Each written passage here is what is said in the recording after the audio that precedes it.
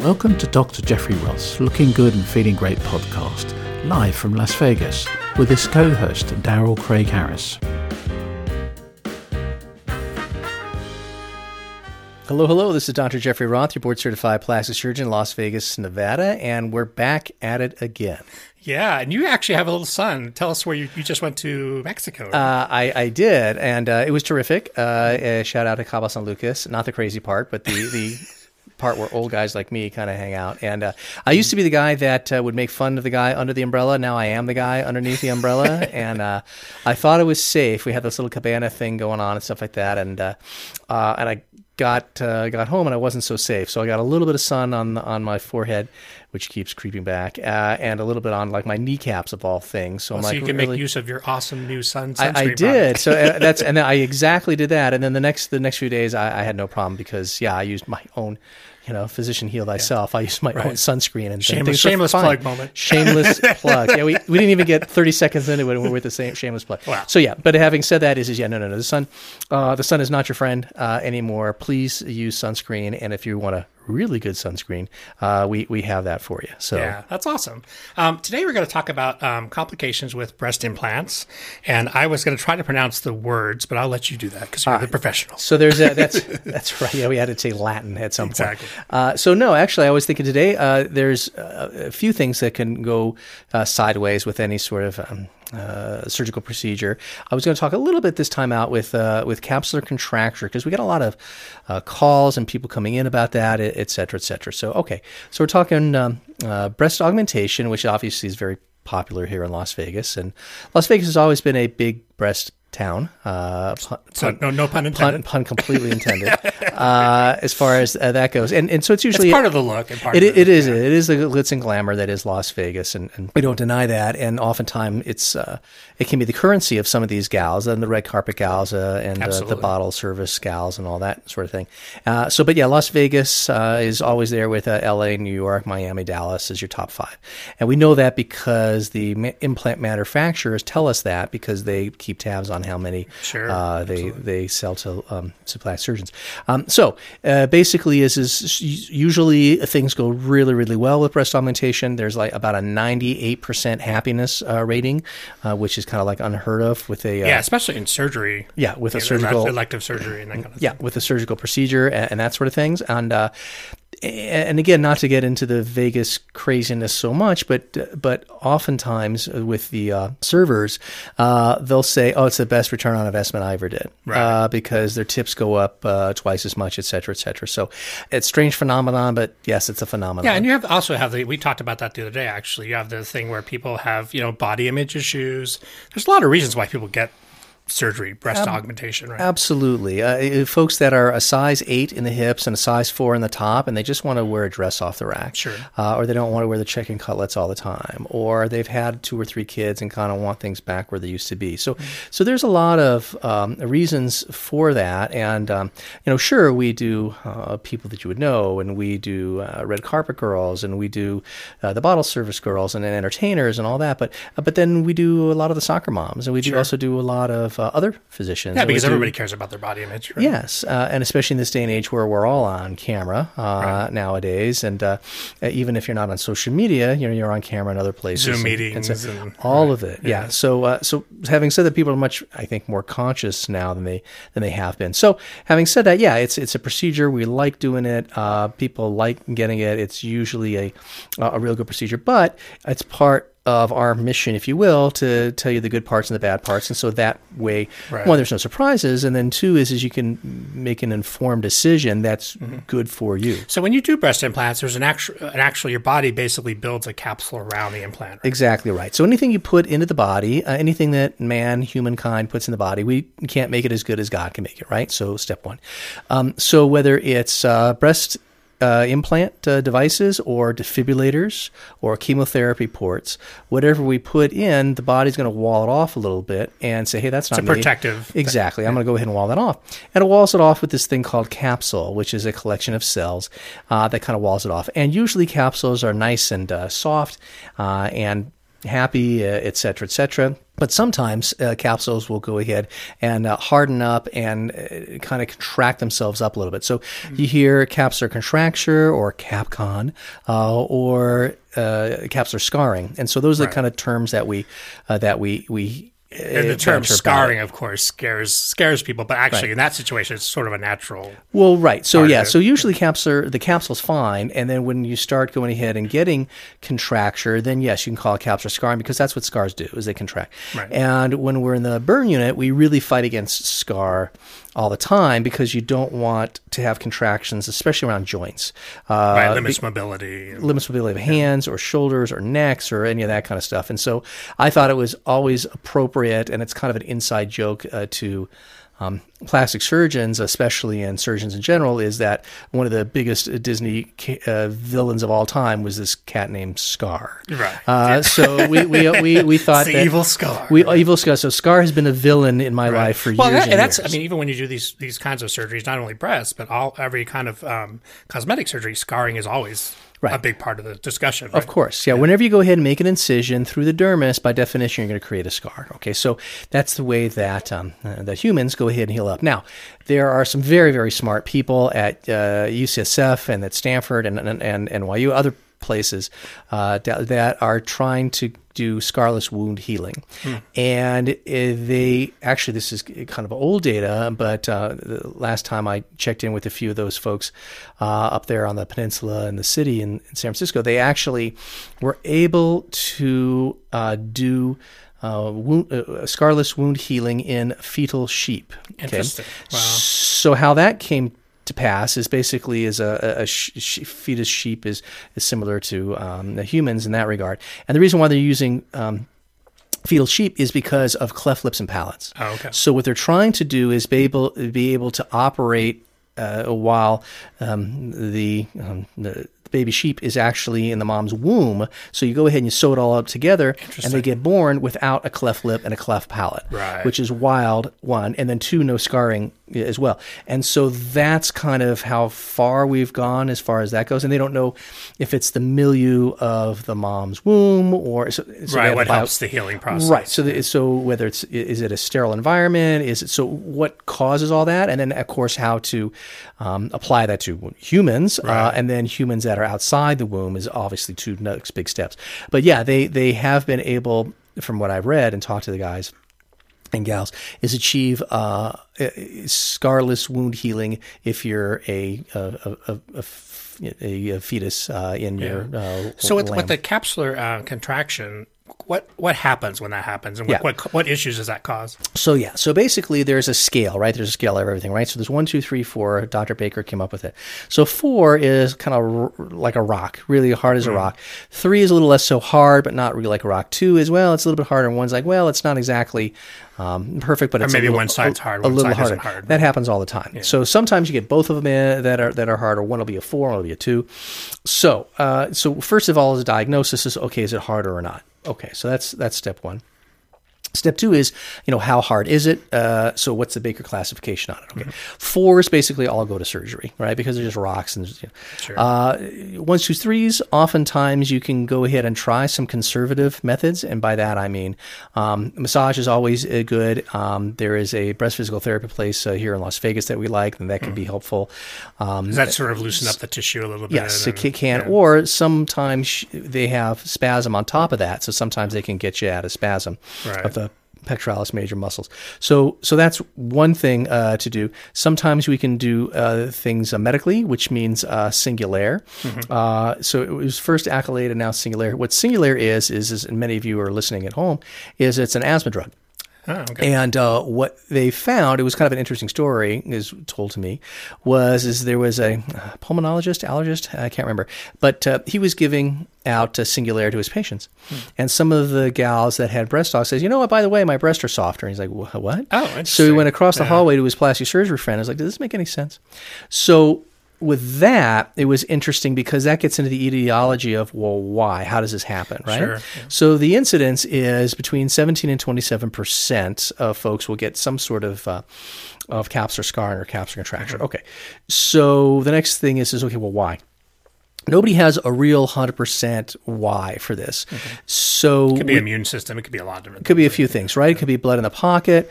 Smokers tend to have a much higher rate of capsular scarring, capsular contracture. Right. And they have blood flow issues. And yes, yeah, all of it. Smoking's evil. So if you're smoking, please stop. Stop doing that. Please stop. Throw the cigarettes out the car window now. Okay, good.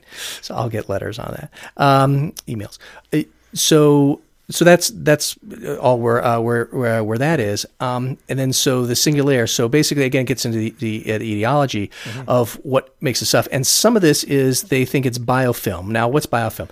Biofilm is when you go ahead and you put an object into the body. Right, there may be a couple of bacteria floating around. So as sterile as you can be, et cetera, a couple of bacteria. Right. So and then you kill the bacteria off with antibiotics. Not a big deal. But sometimes the bacteria will go ahead and make this biofilm, which is kind of like the house they live in, and so that has been implicated in the capsules that come out, because this is the bane of plastic surgeons' existence when it comes to breast augmentation is capsular contracture, right? So if we can go ahead and cure or prevent this, boy, that'd be great. And so that's one thing is the biofilm. That's why we go crazy with the antibiotics. That's why as sterile an environment as possible. Absolutely. And I am a little more nutty, as you can imagine, is I actually I didn't say that. Lock my you were thinking it. I actually lock the door to my OR so people don't walk in and walk out of my. That makes sense. Because there was a study I think in the Netherlands that they actually counted how many times the door opened and closed, and then they saw a correlation with infection, etc. It's actually funny because as a layperson, not a surgeon, obviously, like it's funny to think of somebody coming in and out of the door when you're doing surgery. Well, yeah, I mean, a nurse will come in, nurse will come out. So tech. But having said that, I put up a sign to block my door. They think I'm nuts, but that's fine. So the nurses tolerate me. So we do all of that now. To go ahead and try to prevent all of this stuff as well. And in prevention, of course, would be, massage and all that. But getting back to, okay, so now we've set everything up for success and hopefully not have a biofilm and hopefully all that. Now, why does the singular work, right? So in the capsule itself, there are all sorts of different cells, right? So one of the cells that hangs out in the capsule is called a myofibroblast. Myo meaning muscle, right?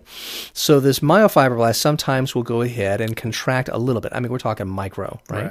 A little bit. So the singular works because the same receptors that cause bronchoconstriction also cause these myofibroblasts to constrict as well. Oh, interesting. So if you can block those with, if you think about it, you block those with the singular, get things to open up in the bronchial system, you go ahead and you hit these same receptors with a myofibroblast, and so sometimes you can get things to be a little bit softer. Right. So, but again, a conservative approach, meaning medicine, a massage, et cetera, sometimes can get people by. Also, some folks like ultrasound to the breast. You have some conflicting reports with that as well. So how would that work? What's the concept behind that? Well, that's a good question. That's where you get a little bit of fuzzy in the a little experimental. A little fuzzy in the literature as to exact mechanism. They think they can realign the cells, et cetera. So, and we've had a couple. I don't have it in my office, but there's a few folks in town that do, and I don't hesitate to send folks over there. And we've had a couple folks with success from that. Again, it's hard to argue with success. I mean, really, too, if you can avoid having to go back in, right? Well, that's the thing. So, and again, like any surgery, reoperating surgery is usually no fun because it's usually there's scar there. You don't see every plane the way you want to, and et cetera. And it's usually, life happens, things happen. Right. And it's usually a surprise, and people don't like surprises, especially after surgeries, et cetera. Yeah. It's something that we all, from a surgery standpoint and from a patient standpoint, that we want to avoid. So those are sort of the things that we see with capsular scarring. One is, can we prevent it? And take all the steps we can. If we do wind up getting it, again, what's the diagnosis? How bad is it? And then, again, how can we treat it? Can we treat it conservatively? And if not, now do we have to go back to the operating room? Okay. Right. So if we go ahead and we say, all right, we've tried everything, et cetera, but boy, they're still hard, time to go back to the operating room. Now, sometimes we have patients, and it is always a bit of a surprise, but not really, because you live here in Las Vegas. And some folks have had breast implants in since the 80s. We spoke about that, and people don't realize that actually those do need to be replaced. Yeah. So again, getting back to the, man can't make it as God can, is at some point when you put something in the body, it usually has to get backed out. My orthopedic friends will tell me, plates and screws, have to come back out. Defibrillators usually have to get switched out. So at some point, usually things have to get switched out. What's the time frame on that? A lot of people do know that, but a lot of people don't know that. Yeah. So the old school thought of that is you got to replace the implants every 10 years. That's not exactly true anymore. Now, that used to be true in the 80s and 90s, where you had the old silicone implants that had a leak rate of 50% at 10 years. So you had a 50-50 shot at 10 years. So that's why I take them out. Nowadays, that leak rate is down between 5 and 10%, depending on who you read, et cetera, et cetera. The implants are better. It's the cohesive gel or gummy bear implant. Doctors are better. I like to hope so. Although I'll never be I'll go on record, I'll never be as good as the guys who trained me. Well, yeah. 100%. But also that also comes back to the board certified aspect. Yes. Yeah. So yeah, no, I got trained by some giants and they made a mistake and let me in and actually let me in. And every day, I try to emulate these guys. And I do. And I say, okay, well, what would Dr. Mathis do? What would Dr. Hoffman do? What would Dr. Randy Sherman do? And okay, I'll do that. And those are actually globally known. Yeah. So and just, they're spectacular surgeons, and also they're the spectacular people. I got really lucky as far as that goes. Now, I've ran into a couple of surgeons who trained me who are spectacular surgeons, and bedside manner can be a little lacking, but those are the old school guys. But having said that, but you learn where you learn, and that kind of thing. Well, and the thing is, we talked about that too. You want the best surgeon. It's not about a personality thing so much. Ideally, of course, they're great. Ideally, and you get along, but you definitely want the board certified person who has lots of experience. That is the goal, right? Yeah. So that's kind of the gold standard for sure. So if we have to go back to the operating room, basically, all right. So now what are you going to do, Doc? So one is typically you would take out the old implants, okay, and then do what's called either a capsulotomy or a capsulectomy. Okay. So a capsulotomy. Otomy means make a hole in it, basically, right? And capsulectomy means take it out, okay? Ectomy. So appendectomy, pancreatectomy, ectomy, right? Take it out, okay? Yeah. Again, getting back to my Greek and Latin. Well, that's actually, because we always hear those terms just as normal people, but it's nice when you actually explain it. I think that's one of the great things about this show is that you can explain common terms. There's really no dumb questions. Oh, yeah. I'm the dumb question guy. No, there is no doubt. And I say that all the time. I will never be offended by a question. Right. So because again, if I'm not a plumber. Shout out to the plumbers and everything else like that. But that's their line of work, and they go to the plumbers meetings, they go to the plumbers conventions, and the people that learn their craft, and the people that like their craft are better at it because again they're reading the technical journals or they're talking to other guys about what's the latest thing. And again, everything's come a long way. I just had to go ahead and get toilets fixed at the house. Now we're on toilets fixed at the house. I don't know how we're going to index this. We'll figure it out. But very long story short, this guy came that if one of the major hotels here can't figure out their toilet, they call him. So he's like the super duper guy. And he basically went ahead and took this very long thing. It looked like a very long colonoscope. And went ahead and put it down there. So, oh, here's the problem. So it's again applying medical technology to plumbing. And so again, these are guys that have embraced technology and worked for it, et cetera. So, and it's nice to know that keeps moving forward. Right. There's always new, and there's new procedures, there's ways of doing old procedures, right? Yes. And again, the microsurgeons are going by leaps and bounds. The general surgeons also, they can go through one port in your belly button and do these big surgeries. It astounds me how far all that stuff is going from whence I originally started doing surgeries, et cetera, et cetera. So getting back to capsulotomy versus capsulectomy, right?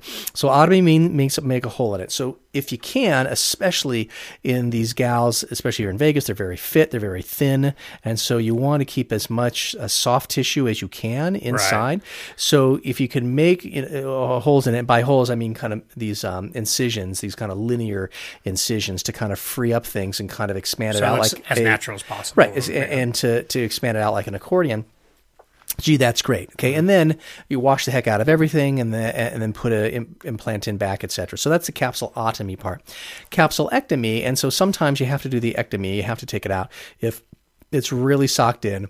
Some folks have this calcification, like an eggshell calcification, and these are usually my old school Vegas models or showgirls that have had silicone implants in for 30, 80, right, for 80s, 30. And that, that they've been leaking for decades. Right. And so you get into that, and then that's a whole different story. Yeah. And so that obviously has to come out, et cetera, et cetera. So, so that's. Do you find when people in that situation, when they have them take them out, do they often want them replaced, or what? Yes, actually, that's a great question, because if you asked me that question 10 years ago, I'd say it was 99.9%.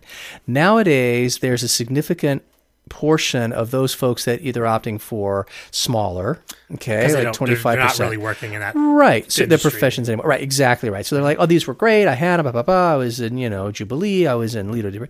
I said, but enough already. I'm like, okay. And so, and for those gals, one is they don't want to completely change their dresses and their wardrobe and all that kind of stuff. One, and then two is they've been busty for so long is to go completely kind of flat. They're like, they want to try to find a middle ground. I want some upper fullness. Now, having said that, there are some folks that say, okay, doc, they were great while they lasted.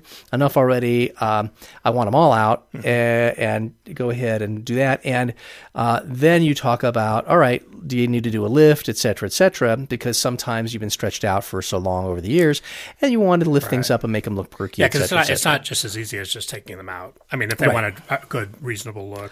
And, So again, everybody's different. So some folks that just did a small implant, sure, they can get away with them taking them out and kind of seeing how the tissue retracts back. Sure. Some folks, actually, what can be really interesting sometimes is folks with old school saline implants, and they want to downsize. Some folks, and you really have to trust your patient, will go ahead and on purpose deflate the implants. Oh, interesting. Sterilely, of course. Saline. Don't do this. Kids don't try this at home. And yet, it's certainly not silicone. Yeah. Please, that's another subject. Please, but then downsize them, and you do get some shrinkage of the soft tissue, which is kind of interesting. But you got to really trust the patient, and two, you got to have like a date of 2 months where to go back. Yeah, I mean, a big part of that probably stuff. Too is really explaining what this is going to look like after they take the implant out, like giving them realistic expectations. Absolutely, and again, everybody's different. I mean, yes, on our website. www.jjrothmd.com, we have befores and afters, and more and more people are coming in, so we're going to have more and more befores and afters on there. But having said that, is usually with the lifts afterward, we usually make them look pretty nice. Right. So different, but nice. So with a capsulectomy, oftentimes you'll have kind of this raw surface, and so sometimes we'll go ahead and put drains in. And they usually come out in a week or so. Right. Not for blood, but basically for the stuff called serum, which we've talked about before. The serum is basically the same fluid that you see in a blister. That kind of it's thing. your body kind of right, because you've come up with some raw cells, and they'll kind of leak that fluid in there, and then usually that'll come out. So that's kind of the long and short of capsular scarring, capsular contracture. Now the other thing to do is pockets, right? So if somebody is on top of the muscle, remember we're making a pocket in the breast, so you can put the pocket either on top of the muscle or underneath the muscle. We're talking about the pectoralis major muscle. So some folks that have had a big capsular contracture, and once you've had a capsular scar or capsular contracture, yes, you're more apt to have it. So some folks' philosophy will be, let's get to virgin tissue. So if you're on top of the muscle, hey, let's switch it to underneath the muscle. Right, just try a different path. Right, yeah. So that's interesting, and we've done that. Some folks talk about texturing of the implant as a way to decrease capsular contracture, and I think that used to be true before, but in my readings, if you take the implant and put them underneath the muscle, that advantage goes away of textured versus non-textured. When you say textured implant, how would you do that? What's the process? Yeah, so they come out of the box. They're either smooth or textured. Okay. So which gets us into... So it's almost like the frosted glass. Exactly, right? And so some have more aggressive texturing than less. And in my hands, what I've seen is some of the texturing will also caused some more seromas, et cetera, et cetera. So I wasn't ever a big fan of the textured. And now textured has been implicated in some forms of ALCL, et cetera, et cetera. So thankfully, I think I've sidestepped a lot of that with the smooth implant. So, but having said that, so there's the choice of implants, there's choice of pocket. The other thing is like, doc, I've been through this 5 times before. How can I best have my chances go the way I do? And there's this stuff now called acellular dermal matrix, or ADM. Okay, what's that?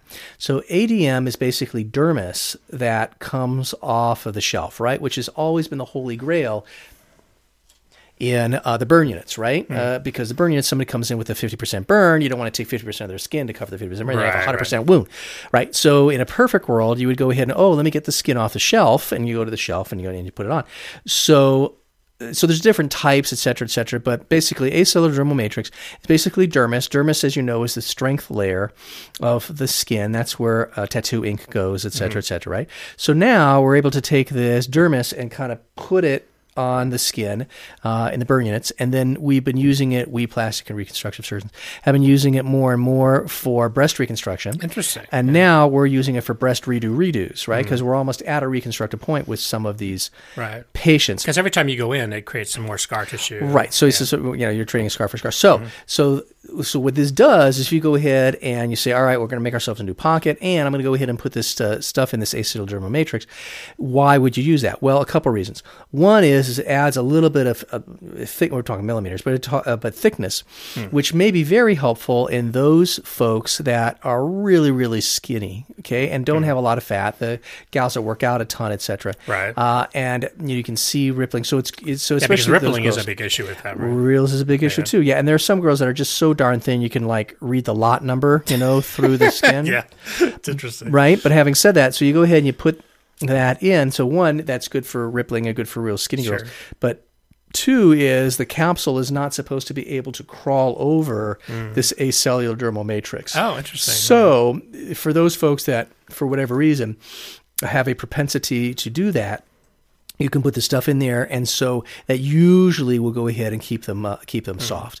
The downside, it's a little bit more expensive than the average bear. I mean, if it was $25 a sheet, I'd use it every day, but it's a bit more than that. So then you have to have a real conversation with the patient. Yeah, maybe for somebody who's more high risk at having those issues. Yes, pluses and minuses. That's why we plastic surgeons don't do it in every single case. We're like, doc, if you won't prevent one, you're like, well, it's going to cost. Yeah. So, but having said that, hopefully as time goes on, the cost will go down, or there'll be competitors in that space, and then hopefully we'll be able to go ahead and make that cutting edge, right? More available.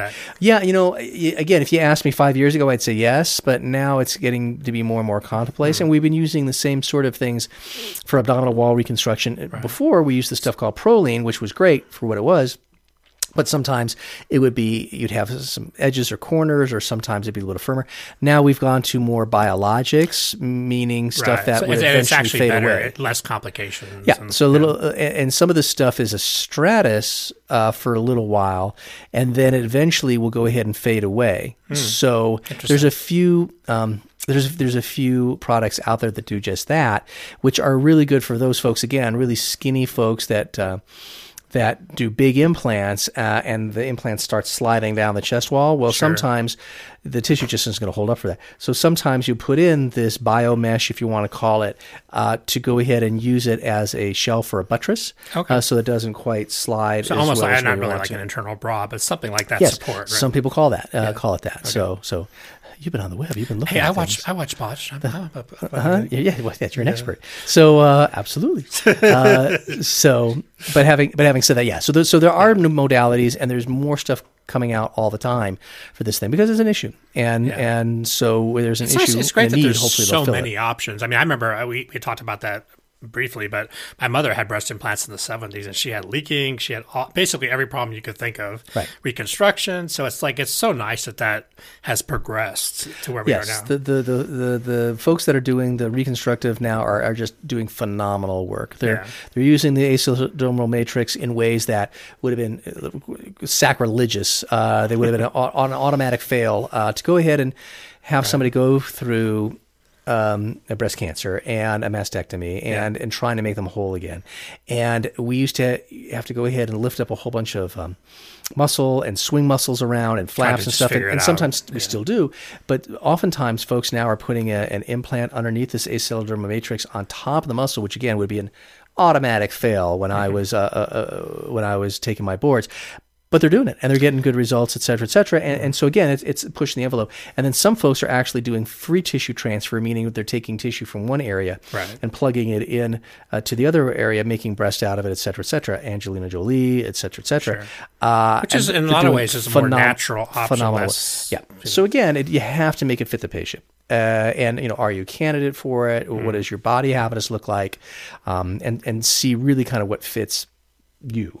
Have you dealt with a lot of breast reconstruction from cancer, that kind of thing? Is that part of what you do? Sure. No, it's funny because in general surgery, where I was for 7 years, we did lumpectomies and we did doing everything, right? And mastectomies and all that stuff. And then as a plastic and reconstructive surgeon, you're reconstructing that. Mm-hmm. So not only are you making the holes, you're filling the holes as far as that goes. And that's life-changing for people. I mean, the diagnosis itself is life-changing. Of course. And when you're in the room and you have to give this diagnosis, oh, by the way, you have cancer.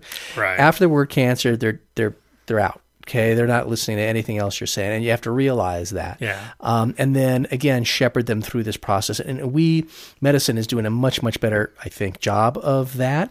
The other thing is also making people aware that there are reconstructive options. Yeah, because it's not just the cancer diagnosis, which obviously can be devastating, but then it's also when you get past all that, hopefully you do, and you get on the other side of it, you want to be able to offer them a positive option of reconstruction. Absolutely. And we talk about immediate reconstructive versus delayed reconstruction. And actually, there's a law in New York that if you give a diagnosis, I forget the diagnosis or what the trigger is, diagnosis or actually schedule a mastectomy, you have to go ahead and give them information on reconstruction. Oh, that's great. Because a large percentage of folks, and especially in the underserved communities, the black and brown communities, they did not know that. What do you mean I can get fixed? What do you mean? And here's one for you. And we in Nevada were one of the first to go ahead and mandate that insurance has to pay for reconstruction. That's great. And they have to pay for the other side because the insurance, we'll pay for this. Because you really need to do the whole journey. You can't just do part of the journey, right? Right. So having said that, one, I think that more people know about it, thank goodness. Two, that insurance companies now will go ahead and pay for it. And again, make these people whole. And when I used to do that, when I came back to town, it was very, very rewarding. It was really spectacular.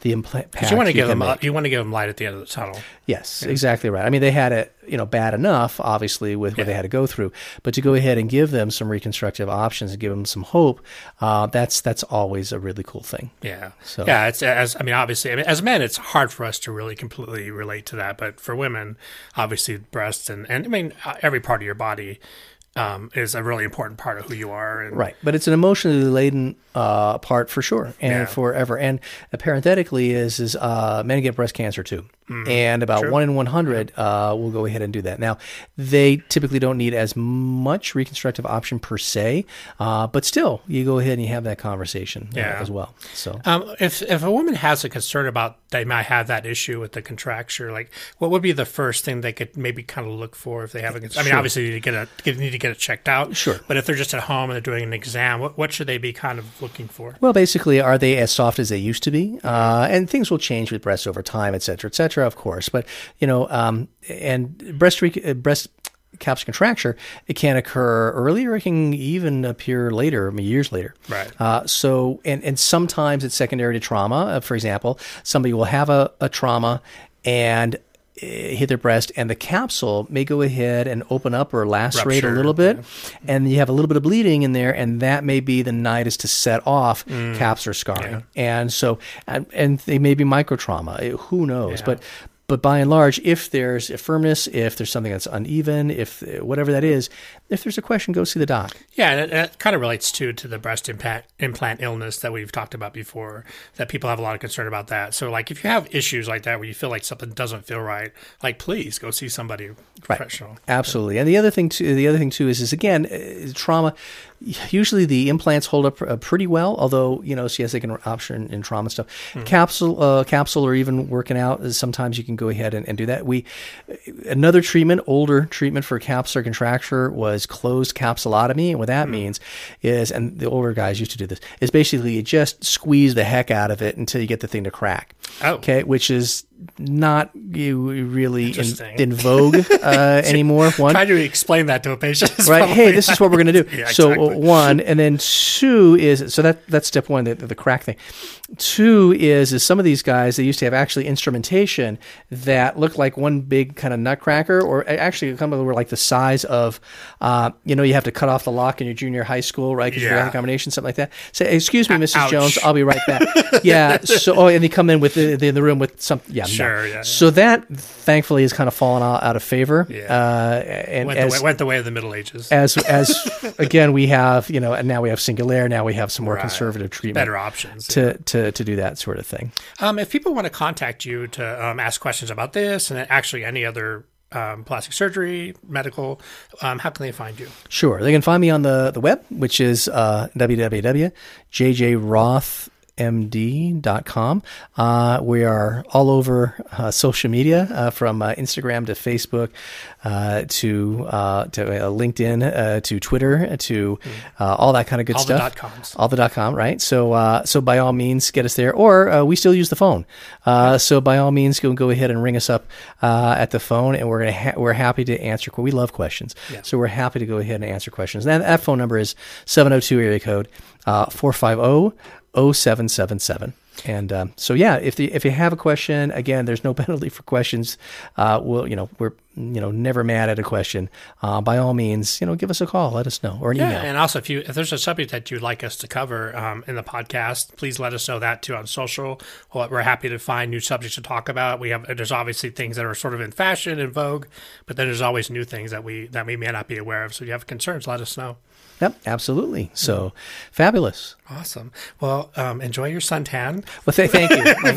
Fleeting as it is, and I should me. say, actually, we were going to talk a little bit about this. I kind of brought it up about the vaccines. So you actually have been vaccinated as a first frontline. Yes. Doctor. Well, a couple things with that is I was the last of the first tier, meaning that I don't go to the hospitals very much anymore. So, yeah. Right. So basically, I made sure that everybody in the hospital went before I did. Right. The guy pushing the mop because he's in the COVID rooms, I'm not. Exactly. The guy, in the cafeteria, they're all important folks. So they all went first. And so I made sure that if everybody went first, then I'd go. And then I got my stuff done, and then was the second tier and the third tier and all that.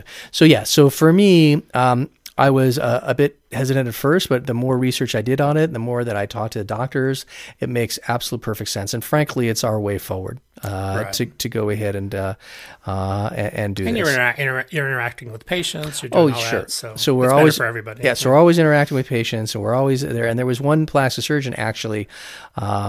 Who passed away in Beverly Hills. A patient coughed on him while I was doing Botox, and that's all it took. And he wasn't vaccinated yet. And so, a very popular, successful guy. And this virus doesn't discriminate. Old, young, and different groups will get it worse. Did you have side effects? Because that seems to be a really common concern. No, so did not have side effects, and we can joke about all the different side effects that we can. But basically, for me, it was like I got the Pfizer, and it was a punch in the arm. It felt like a punch in the arm. Right. And then now a couple of my doctor friends, yes, they had fever. 24 hours later, another guy felt really just for a day or so. Yeah, felt really tired after the second dose. The day after, and so yeah, you're going to get a little bit of that, but the downside of not having the vaccine, in my opinion, is death.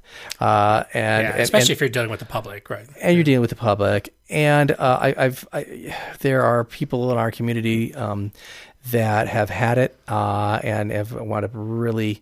They're long haulers now, or they're really messed up, or they can't go to work, or they've died, and these are. Terrific folks, and it's just an absolute shame. Right. And so we're fortunate that we're able to now starting. I think pretty soon everybody's going to have, the general public's going to have access. But I think it's good to talk about the side effects because there's a lot of people that do have concerns. Absolutely, and not to, and we don't joke about or take them lightly.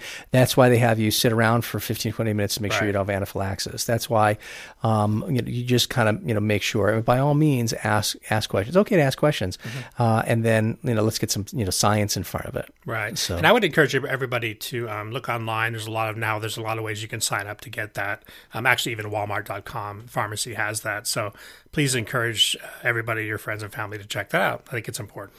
Yes. So yeah, I think it's our way forward to finally getting back to Golden Knights games and finally getting back to the fun. Yes, and getting back to, frankly, as selfish as it may be, is getting Vegas back to being Vegas, because we love people here in Vegas. This is what we do really well. All about people. Is hospitality and making some memories, and they go back and I had this great time in Vegas, and that's what we've done best for 100 years. Yeah, so. Awesome. Thank you so much, everybody, for joining us, and please find us again on social media. Find Dr. Roth at jjrothmd.com, and we look forward to seeing you next time. Sounds good. See you guys soon. Thank you. Thank you so much for joining us. For further information, please visit the podcast website link for Dr. Jeffrey Roth. See you next time.